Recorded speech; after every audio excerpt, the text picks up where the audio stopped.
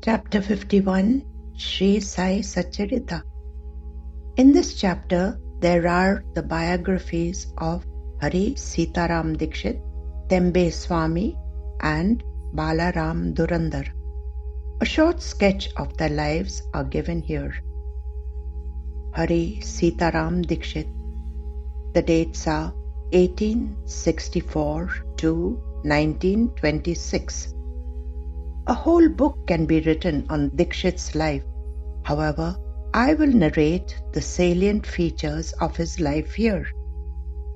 Hari Sitaram Dikshit, alias Kaka Sahib Dikshit, was a well-known solicitor of Mumbai, active in public life, who was persuaded to visit Sai Baba in 1909 by his friend Nana Sahib Nimonkar. Dikshit was largely responsible for the establishment and progress of the Shirdi Sai Baba Sansthan, the affairs of which were managed by him as honorary secretary very ably and enthusiastically up to the time of his death on 5th July 1926. He was also responsible for drawing a large number of devotees to Shirdi. He also took care of the Sai Leela Masik, the Marathi monthly magazine of Sri Sai Baba Sansthan till July 1926. Dikshit was born in 1864 to Nagari Brahmin parents, enjoying a high position and affluence at Khandwa, and was a leading solicitor at Bombay, and his name frequently appeared in the law reports and in the press as distinguishing himself as an able advocate in sensational cases like the Bhavnagar exposures, etc. About 1906, he went to England and there had an accident in which his leg was injured. In spite of repeated efforts, the injury could not be cured. The limping impeded free movement and there was pain if he walked a few furlongs. Not only did it make him look awkward, but it also made him less fit for his numerous activities, personal, domestic, political, legal, and public, and thus had the double effect of giving him an inferiority complex and a disgust for these aspects of life, thus preparing him for the nobler and holier life. About 1909, Nana Sahib Chandorkar advised him to go to see Sai Baba, the wonderful divine personality at Shirdi, who would cure his lameness. The same year, he went to Ahmednagar in connection with some council election business to the house of Sardar Kaka Sahib Mirikar, who was a Sai Bhakta and who had with him a huge picture of Sai Baba. Dikshit saw the picture and his reverence was heightened. Learning of Dikshit's desire to go to Baba, he, the Sardar, sent for Madhav Rao Deshpande, Baba's constant companion, who had gone to Ahmednagar and asked him to take Dikshit to Baba. Accordingly, Shama took him to Sai Baba in 1909. This very first experience which Dikshit had in connection with Baba strengthened his attachment to and admiration for Baba, especially because he had from infancy a great desire to be with sadhus and saints. He repeated his visits to Shirdi frequently and in 1910 resolved to have a building of his own there. After receiving Baba's blessings, the foundation stone was laid for the Vada on 10th December 1910, popularly known afterwards as Dikshit Vada. The work was pushed through and completed in 5 months, that is, in April 1911. From the very beginning, Kaka wanted only a small room for himself upstairs on the first floor for Ekant Dhyana or solitude and meditation. The rest of the building was used by pilgrims who stayed there and also dined in the Bhojanalaya there. Though Dikshit's original idea was to go to Baba for the cure of his lameness, he soon gave up the idea and said, lameness of this body does not matter much, and wanted Sai Baba to cure the lameness of his mind. Sai made distinct promises to Dikshit, whom he always called Kaka, meaning uncle. As many persons called him Kaka, Sai Baba also called him Kaka. One of the earlier notable statements of Baba was, I will take my Kaka in a Vimana, meaning thereby that he would give Kaka a happy end, that is, Anayasa Maranam and Satgati. Baba did give him both, as we shall see from what happened to him in the end. Baba distinctly undertook the full care of Dikshit and his family to enable him to carry out his spiritual work. Baba's express words to Kaka were, Kaka, tula kalsi kasli, mala sara kalsi ahit. That is, Kaka, why should you have any anxiety or care? All care and responsibilities are now mine. Baba took care of Dikshit's spiritual and temporal life. He made him isolate himself for a period of 9 months, spending his entire time reading spiritual scriptures. He asked him to read Eknath Bhagwat and Bhavarta Ramayan, so Dikshit made a thorough study of these texts, which he continued reading till he passed away. Thus Dikshit achieved perfect Vairagya. Kaka's life is an example of utmost love, devotion, obedience to the Guru's word and a state of Siddha Prajna. So obedient was he that he would place chits before Baba's photograph and follow them no matter what. On 5th July 1926, that is on Ekadashi, he was starting from Vile Parle to go to Dr. Deshmukh's dispensary at Mumbai to see his ailing son Ramakrishna. Anna Sahib Dabholkar had spent with him some time in excellent bhajan and reading of the Poti, and they then went to the station.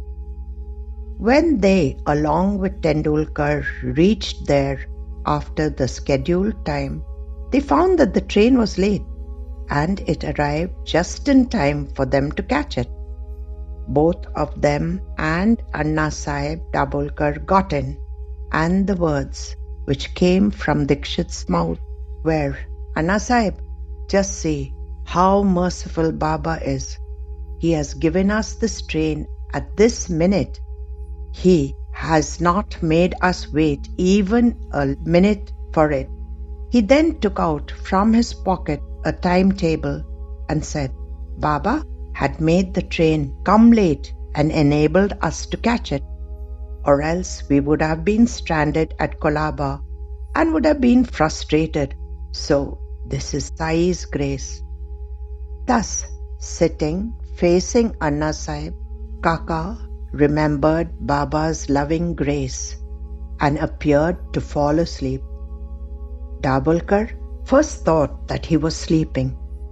When he went near him to hold his head and asked him, saying, Are you sleeping? There was no reply. Then Dabholkar feared that Kaka had fainted. Making Kaka lie down, Dabholkar noted the apparently hopeless condition of Kaka Sahib Dikshit. The train was speeding from station to station. Anna Sahib told his friend Tendulkar in the carriage that he should tell the guard so that they may carry down Kaka's body from the carriage. But as there was a huge crowd and heavy rain, he could not do this at Bandra, and so only at Mahim he got down and told the guard. The guard arranged by phone to Parel for a stretcher and a doctor, and at Parel the body was taken out. The doctor examined the body and said that life was extinct. On account of the suddenness of the death, they would have had difficulties of an inquest, but luckily they got the doctor's certificate and the body was committed to the care of Anna Sahib Dabholkar. The main point for us to see is how Baba carried out the undertaking to carry Kaka in a Vimana. There was no pain, no fear or struggle before life departed from the body.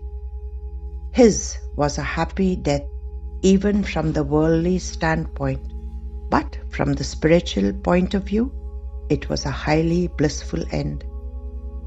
The death in such circumstances meant Sadgati, that is, a blessed future for the soul. According to the Gita, what a man thinks of at the time of his death, that he becomes in his next birth. Here, Kaka was thinking of his Guru at the close of life as the wonderful God that delayed the train for him. So the mood of gratitude and love towards Sai was the mood in which he passed away.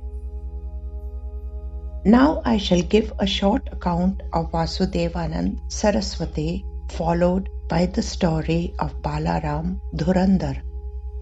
Vasudevanand Saraswati, the dates are 1854 to 1914. He was also known as Tembe Swami, a saint who is regarded as an incarnation of Lord Dattatreya. His parents were devoted to Dattatreya, and his father Ganesh Bhatt Tembe spent 12 years at Gangapur temple in Karnataka. His mother Ramabai also spent her time in religious pursuits like Japa, Pradikshana, Atiti, Satkar, etc.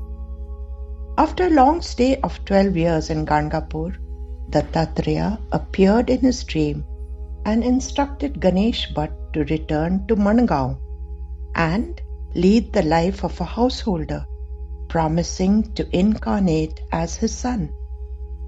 It was after his return from Gangapur that his eldest son Vasudev was born on Shravan Vadiya 5, Shake 1776 at 4:30 a.m. at Mangaon, near Savantwadi, Maharashtra. At the age of 3 years, Vasudev started attending the private school held in Yakshini temple in the village. He had to learn writing with his fingers on a layer of dust, and that was a very painful practice. Apart from the secular education in the school, Vasudev also received traditional oral education from his grandfather Hari Bhatt Tembe. With his sharp intellect and quick memory, Vasudev soon mastered the basics of Sanskrit grammar and poetry. In 1875, at the age of 21, he was married to Bayo, later renamed Annapurnabai, the daughter of Babaji Pant Gode from Ranjangarh.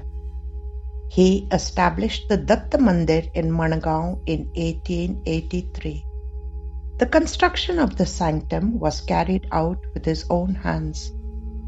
The Datta idol in the temple was given to him by a sculptor at Kagal, who said that Dattatreya had appeared in his dreams and ordered him to make the idol for the Maharaj as per his specifications. He was an expert Sanskrit scholar right from childhood. He travelled across the country for 23 years, strictly following the harsh discipline of sannyas ashram. However, all people had equal access to him. There was no discrimination in spite of his personal, strict code of purity.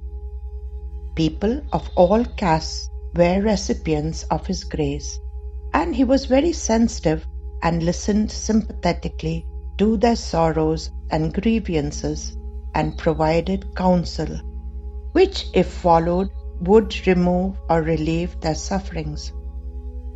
He has authored around 19 books like Dve Shatastri Guru Charitra in 1889, Datta Puran in 1892, Datta Mahatmya in 1901, and Saptashati Guru Charitra Sar in 1904, and many more. The holy book Sri Guru Charitra was not supposed to be read by women, according to Maharaj. Hence, for women to gain knowledge of the book, he wrote the Saptashati Guru Charitra Sar, a short version of the Guru Charitra. He took sannyas 13 days after his wife's death in 1891 at the banks of the river Godavari. When a sannyasi appeared across the river, administered his vows of sannyas. Later, he was given the danda or monastic scepter by Narayan Anand Saraswati of Ujjaini. Maharaj was originally scheduled to depart on the dark 8th of Jeshta month. However, he did not prefer to go that day. Then he announced, once today's Amavasya ends, this body has to quit. Accordingly, as soon as Amavasya gave way to the bright Pratipada of Ashad, Maharaj sat facing the Lord of the West, performed tarak or steady gaze, controlled breathing, and quit his body with a loud chant of Om. The day was Tuesday, Nakshatra Aradha, Ashad Shuddha Pratipada. His body was immersed in the Narmada river. His samadhi or tomb was built on the bank of the river at Garudeshwar, Gujarat. There is a famous Datta Mandir in the same place. Now I shall narrate the story of the coconut which he gave to Pundalik Rao as a gift to Sai Baba.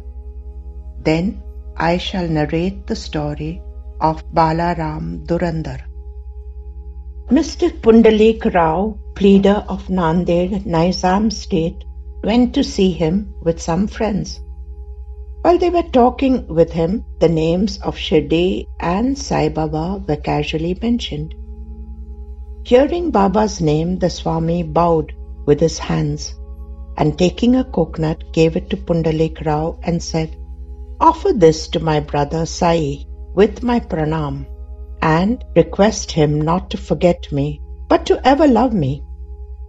He also added that Swamis do not generally bow to others, but in this case an exception had to be made. Mr. Pundalik Rao consented to take the fruit and the message to Baba. The Swami was right in calling Baba a brother, for as he maintained an Agnihotra or sacred fire day and night in his orthodox fashion, Baba too kept his Agnihotra, that is Dhunimai, ever burning in the masjid. After 1 month, Pundalik Rao and others came to Shirdi with the coconut and came to Manmad, and as they felt thirsty, they went to the rivulet for drinking water. As water should not be drunk on an empty stomach, they took out the refreshment, that was chuda, of flattened rice mixed with spice. The chuda tasted most pungent, and in order to soften it, someone suggested and broke the coconut and mixed its scraping with it. Thus they made the chuda more tasty and palatable. Unfortunately, the fruit broken turned out to be the same that was entrusted to Pundalik Rao.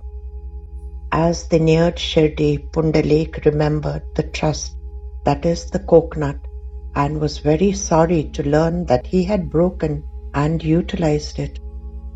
Fearing and trembling, he came to Shirdi and saw Baba. Baba had already received a wireless message regarding the coconut from Tembe Swami, and himself asked Pundalik Rao first to give the thing sent by his brother. Pundalik held fast Baba's feet, confessed his guilt and negligence, repented, and asked for Baba's pardon. He offered to give another fruit as a substitute, but Baba refused to accept it, saying that the worth of that coconut was far, many times more than the ordinary one, and that it could not be replaced by another. Baba also added, "Now you need not worry yourself any more about the matter. It was on account of my wish that the coconut was entrusted to you and ultimately broken on the way. Why should you take the doership of actions? Do not entertain the sense of doership in doing good as well as bad deeds. Be entirely prideless and egoless in all, and thus your spiritual progress will be rapid." And there I end the story of Tembe Swami. Balaram Dhurandhar. The dates are 1878 to 1926. Balaram Dhurandhar belonged to the Pathare Prabhu community of Santa Cruz, Mumbai. He was an advocate of the Bombay High Court and sometime principal of the government law school in Mumbai. The whole Dhurandhar family were pious and religious. Balaram served his community and wrote and published an account of it.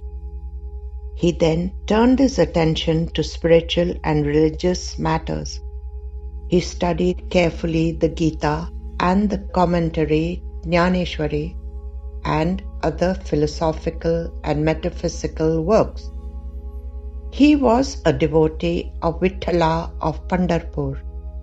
He came in contact with Sai Baba in 1912. 6 months previously, his brother Bapuji and Vaman Rao came to Shirdi and took Baba's darshan. They returned home and mentioned the sweet experiences to Balaram and the other members. Then they all decided to visit Shirdi and have darshan of Sai Baba. Before they came to Shirdi, Baba declared openly that today many of my Darbar people are coming. The Dhurandhar brothers were astonished to hear this remark, as they had not given any previous intimation of their trip. All the other people prostrated themselves before Baba and sat talking with him. Baba said to them, "These are my Darbar people to whom I referred to before," and said to the Dhurandhar brothers, "We are acquainted with each other for the last 60 generations." All the brothers were meek and modest and stood with joined hands, staring at Baba's feet. All the sattvic emotions such as tears, choking, etc. moved them, and they were all happy. Then they went to their lodging, took their meals, and after taking a little rest, came again to the masjid. Balaram sat near Baba, massaging his legs. Baba, who was smoking the chilim, advanced it to him and beckoned him to smoke it. Balaram was not accustomed to smoking. Still, he accepted the pipe and smoked it with great difficulty and returned it reverentially with a bow. This was the most auspicious moment for Balaram. He was suffering from asthma for 6 years. This smoke completely cured him of the disease, which never troubled him again. Some 6 years later, on a particular day, he again got an attack of asthma. This was precisely the time when Baba took Mahasamadhi. The day of his visit was on a Thursday, and the Dhurandhar brothers had the good fortune of witnessing the Chowdi procession that night. At the Aarti function in the Chowdi, Balaram saw the luster of Pandurang on Baba's face, and next morning at the Kakad Aarti time also. The same phenomenon and the same luster of his beloved deity Pandurang was visible again on Baba's face. Balaram Dhurandhar wrote in Marathi the life of the Maharashtra saint Tukaram, but he did not survive to see its publication. It was published later on by his brothers in 1928. In the short note on Balaram's life given in the beginning of the book, the above account of Balaram's visit has been fully described. And this concludes the commentary on the chapter. Om Sai Ram.